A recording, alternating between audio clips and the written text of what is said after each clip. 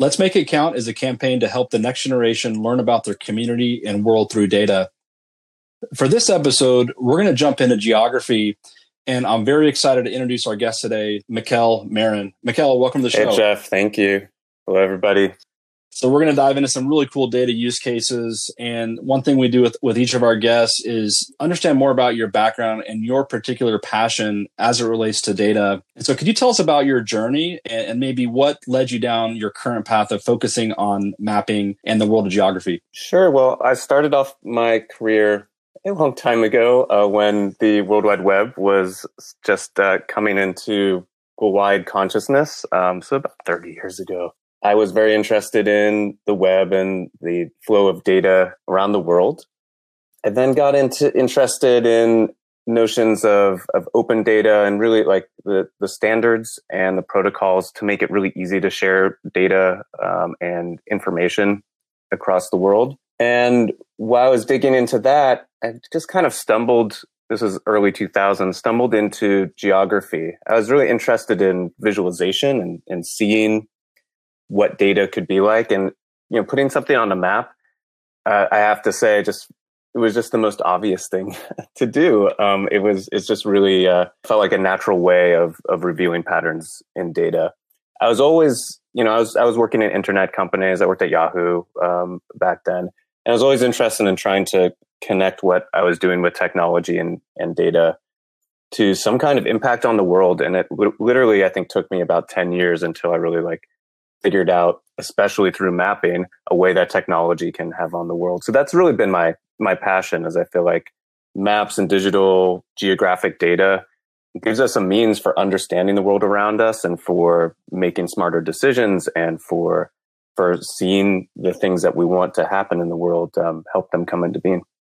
And understanding your background, I can appreciate, and we're going to dive into many of the projects that you help spearhead. But for those who maybe aren't as familiar, back in the, let's say, early 2000s, what were some of the barriers, or why wasn't this open data ecosystem available? And can you just kind of describe a little bit of the Wild Wild West as it relates to this area?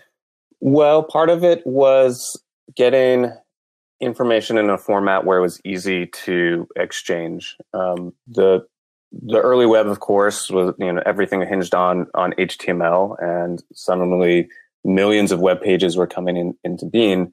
But if you wanted to even do something like aggregate all of the news stories together from different news websites, and this was really of interest to me because I was working at Yahoo on this kind of problem on a product called My Yahoo, which is a personalized newspaper, essentially.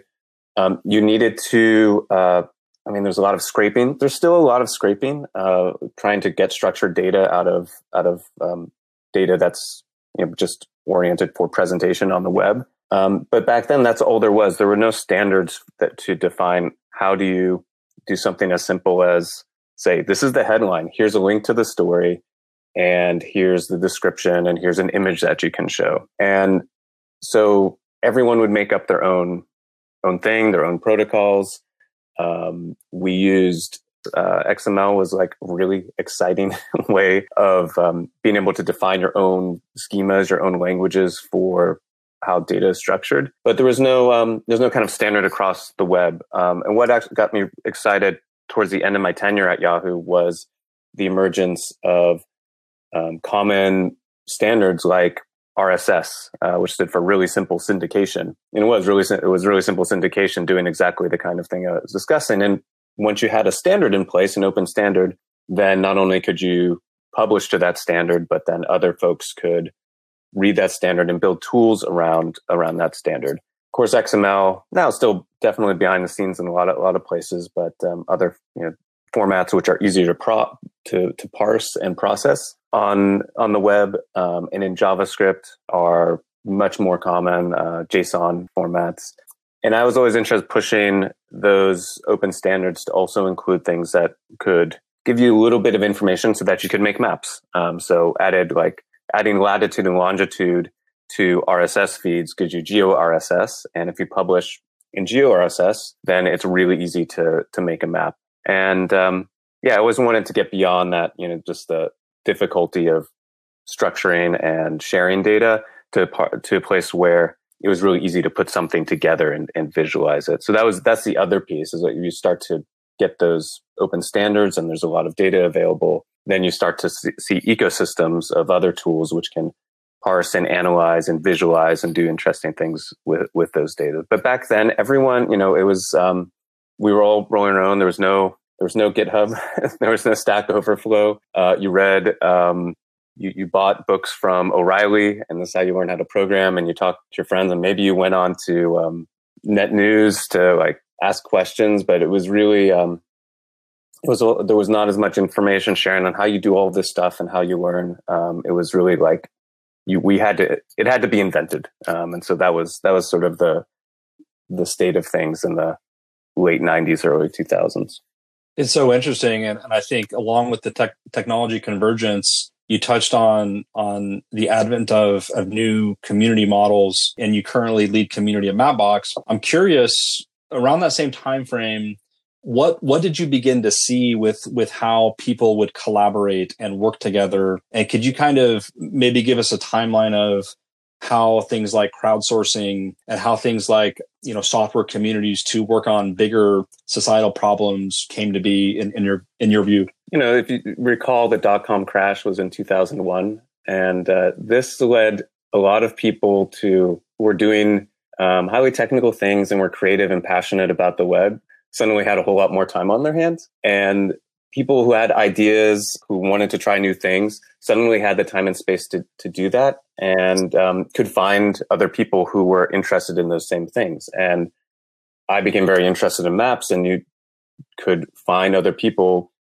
all around the world who were interested in these same topics. And so you would start to talk to each other online, share examples of what you were building, get excited about each other's work, and hey, even meet in person at times, which is, so all these like new communities just started naturally to form out of the excess time and the ability to connect, and people who were just had a lot of creative ideas they wanted to work on. I think around that time, Wikipedia started up, and that was a real inspiration to a lot of folks of what could happen when you use the natural architecture of the web to do something more and cooperate. Anyone, anywhere around the world. And me being interested in maps, I came across a project in the early days then called OpenStreetMap. I was living in the UK at the time, and OpenStreetMap started in London in 2004, and I came across it about a year later. This was a way of collaborating on creating geographic data that was very similar to, or was inspired by, Wikipedia. Anyone could contribute, anyone could edit, anyone can use the data. There were data license. People were starting to explore licenses for data, which specified that it could be used and reused openly. Creative Commons had come out, and there was interest in like, how does that apply to other kinds of things? This project in particular, OpenStreetMap, started to attract a lot of people who were interested in making maps themselves. Remember, this is also pre-Google Maps and Google Maps API. So if you actually wanted to make a visualization with a map, not only did you have to write the software, which I did write a software back then called WorldKit to do visualization in Flash, which has just been totally deprecated finally this year. But you also had to get the base map data itself, and that turned out to be, at that time, solely the domain of proprietary or closed government models. So if you wanted to, in the UK, access just a roadmap, you would have to pay tens of thousands of pounds to the Ordnance Survey in order to get access to that data and then process it and use it in your software. And this was, if you're just a few hackers who are interested in experimenting and figuring out new things, that's a big barrier. And so a project where you could create the map data yourself just by walking around with GPS units, which was another key thing for the geospatial world. Like the price point and the quality of GPS, where it was getting to a point where it was really consumer grade. You can get data off of GPS, and being able to transform that into a collaborative map with some simple APIs. That was really attractive to a lot of people because there really was no other option. this is really helpful to have the foundation of how this comes together.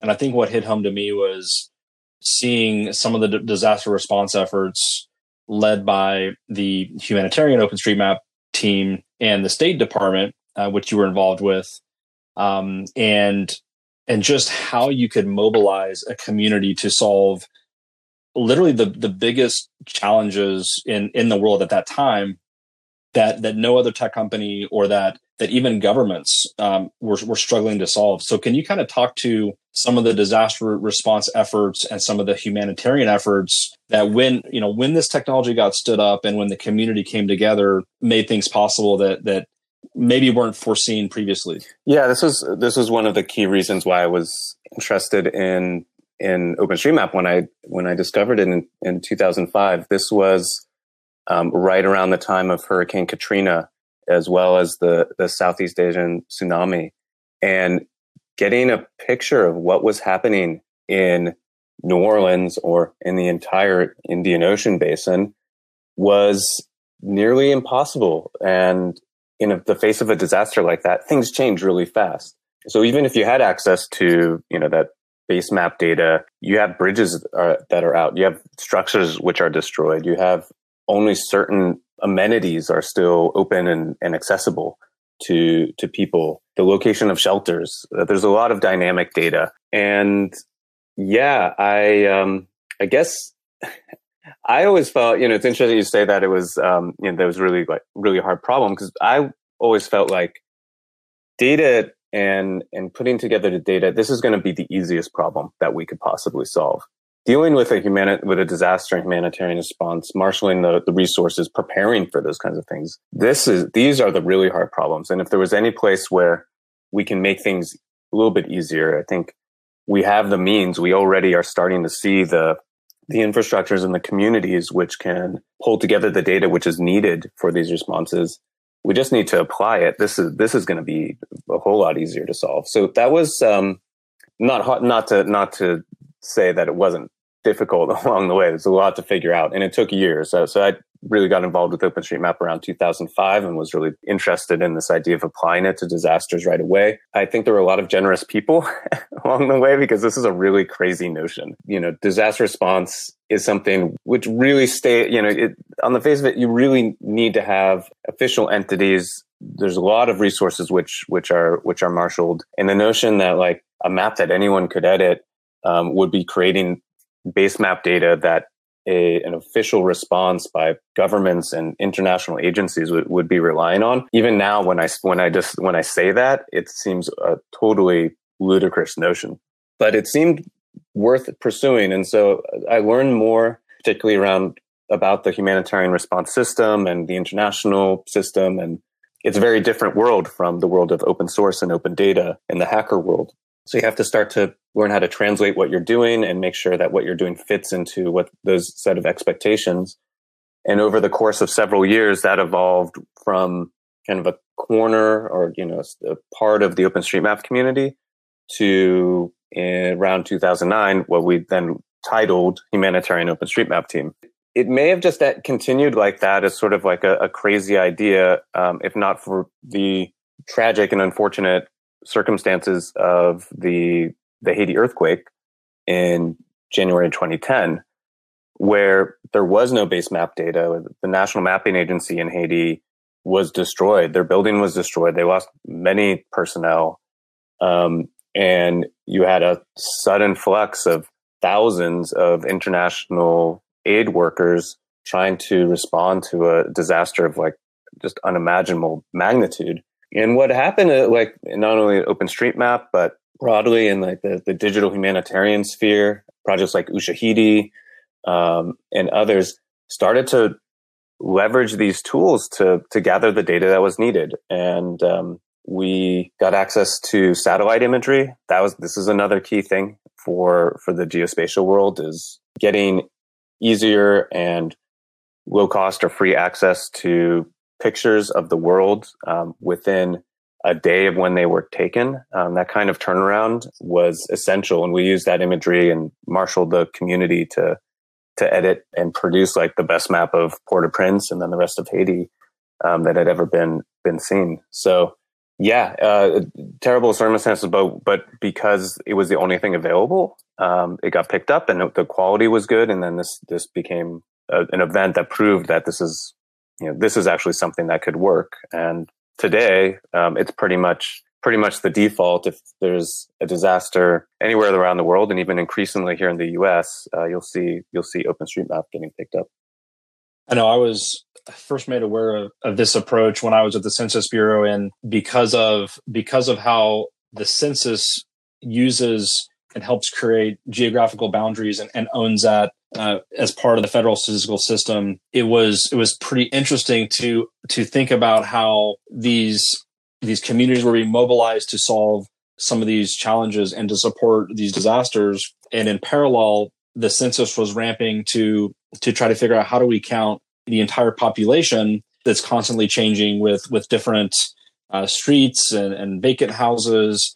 And so a lot of the approaches through analysts at census data centers took a page out of the OSM playbook and were actually using, and some of it was computer aided, but some of it was through the expertise of an analyst to understand where should we focus resources. And so it was just really interesting to understand how all of this body of work impacted real people's lives and really was monumental in humanitarian response efforts, but was also helping move the industry forward, helping make government work more efficiently. And so there's just so many compelling use cases that this has led. Yeah, just to add on that, there's certainly been a positive interaction between government-produced open data sets, Census Tiger, for instance, which is the basis of a lot of the data that originally is in the US for OpenStreetMap, as well as commercial providers all leverage that to a great extent. But then there's also instances of both directly governments taking OpenStreetMap as a signal,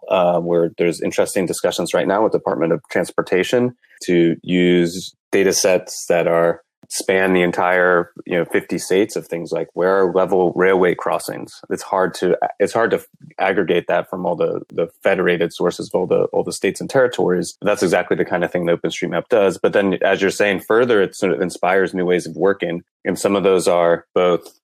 I've seen both examples of like directly using the open source software that underpins OpenStreetMap, which is there's a Ruby on Rails application and then an ecosystem of tools which interact with the API.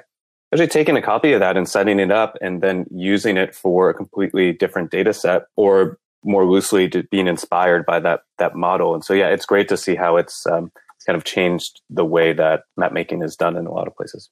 Sure. So you did a tour of duty in the Obama administration. You were a presidential innovation fellow. You and I worked together during that period. And I'm curious, when you kind of came from outside industry and then were now embedded in government, and you were at the State Department, what perspectives changed? You were brought in to support the administration's response to the Ebola crisis at the time. You helped put on the first ever White House Mapathon. What, I guess, perspective or different challenges did you learn or stumble upon once you went over to the government side? I've lived in DC for almost 10 years now, so I actually knew some of the folks who were at the State Department Humanitarian Information Unit who had put together the MapGive program, which was an effort by the State Department to make satellite imagery available. Again, this is a really key need, available to when there's a humanitarian situation, available for editing into OpenStreetMap. So I knew a lot of those folks, but it was interesting. Like as soon as I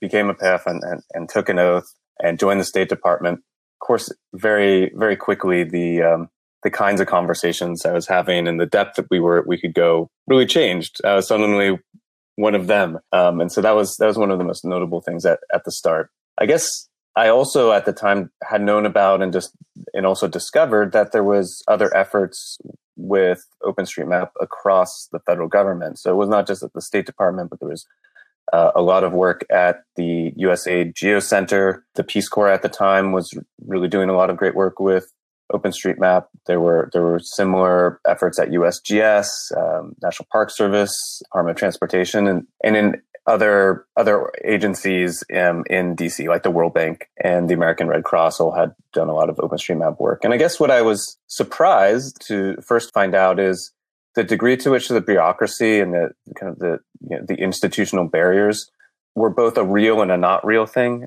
They were real in the sense that the people who were doing all this work it wasn't natural for them to collaborate and reach across to someone, just across town who they also know and maybe have, gone to beers with and stuff, but to actually work together and learn from each other, even though the kind of work they were doing, in this case in OpenStreetMap, extremely similar, the same thing. And sometimes even working with the very same people outside of the government. So I was surprised that that there was resistance to like saying, hey, maybe we should, just meet with USAID. Wait a second. Well, that has to go up, we have to go up the chain and make sure like that we have proper, the conversation between like the leaders of the two groups and then et cetera, et cetera, et cetera. So being a PIF, we had a license to just do things sometimes. And so it started getting people together and, it was remarkable to see, just the kind of conversations which are really natural if you're all working in the same community. When you could create the space for that to happen, and it doesn't happen just working at your desk, but coming together, were really fruitful. And for example, it was around this time there was a lot of work in Bangladesh. I think there was projects from the World Bank, American Red Cross, USAID, and one other that I don't remember, were all doing projects in Dhaka. And it turned out they were all working with the same people in Dhaka and we're all mapping somewhat different parts of Dhaka, but it wasn't until the point where we all got together and like got the map of Dhaka and everyone drew, okay, well, our plans are to map this neighborhood and our plans are to map this neighborhood. And there was no coordination prior to this to actually see, oh, okay, well, here's how we can do this more effectively. And so just getting people in the room and talking to each other outside of the official structures, that was exciting to me to see the government do things in a new way. And that's why we had the White House Mapathon. It was an opportunity to get people together from both inside and outside the government and do something that's easy to do, but it's just not normally the way things are done. So you have to push up against those things sometimes. Well, and since you've left government, you continue to push this area forward from the private sector. So at Mapbox, the team has done some incredible work with building out the platform. And in the current timeframe, I know, for example, the education community, which we're involved with for Let's Make It Count, has access to a number of resources to help encourage and inspire the next generation to do mapping. And so I wanted to close our conversation with some of the use cases that may be possible and that you might encourage some students to consider that are either interesting data problems or just some of the most pressing issues that face society today. I lead the Mapbox community team. We do have an education program at mapbox.com/community/education, lots of materials and tutorials. The community team right now, we've been as many of us are thinking a lot about the election, and we're particularly thinking about access to the vote and access to participate in democracy. So there's been a couple projects that we've been involved with recently, which I think are evocative and interesting. The first was following a lot of the news about what was happening in the post office and whether or not post boxes were being removed. A few of us actually also within the OpenStreetMap community were kind of interested to figure out, well, can we map where all the post boxes are and where all the post boxes that have been removed are? Because you would just see, social media, you see like a picture of a place where a post box used to be, but how do you get that overall pattern? Turned out that getting access to the data on where post boxes are is not that easy. It's not open data. The USPS is an interesting part of the government in that way. Through two means, we were able to get access to post box data. One, someone had done a Freedom of Information Act request last year to the post office and got a database of the locations of all the post boxes at that time. Someone else decided to scrape the post office website. So you can go to the USPS website and put in your address and it'll show you where all the post boxes and post offices are near you. They wrote a script to get all of the data out of that. And then, so we had a really good data set covering, it's amazing how many places, the coverage that the post office has in the US. It's just unbelievable how connected it is into every part of the geography. And anywhere there's people, there's the post office is there and post boxes are there. So from that, we very rapidly built a little website and app to first visualize all of that data on a map. And it's a lot of data. So we processed it with Mapbox and made it look really good.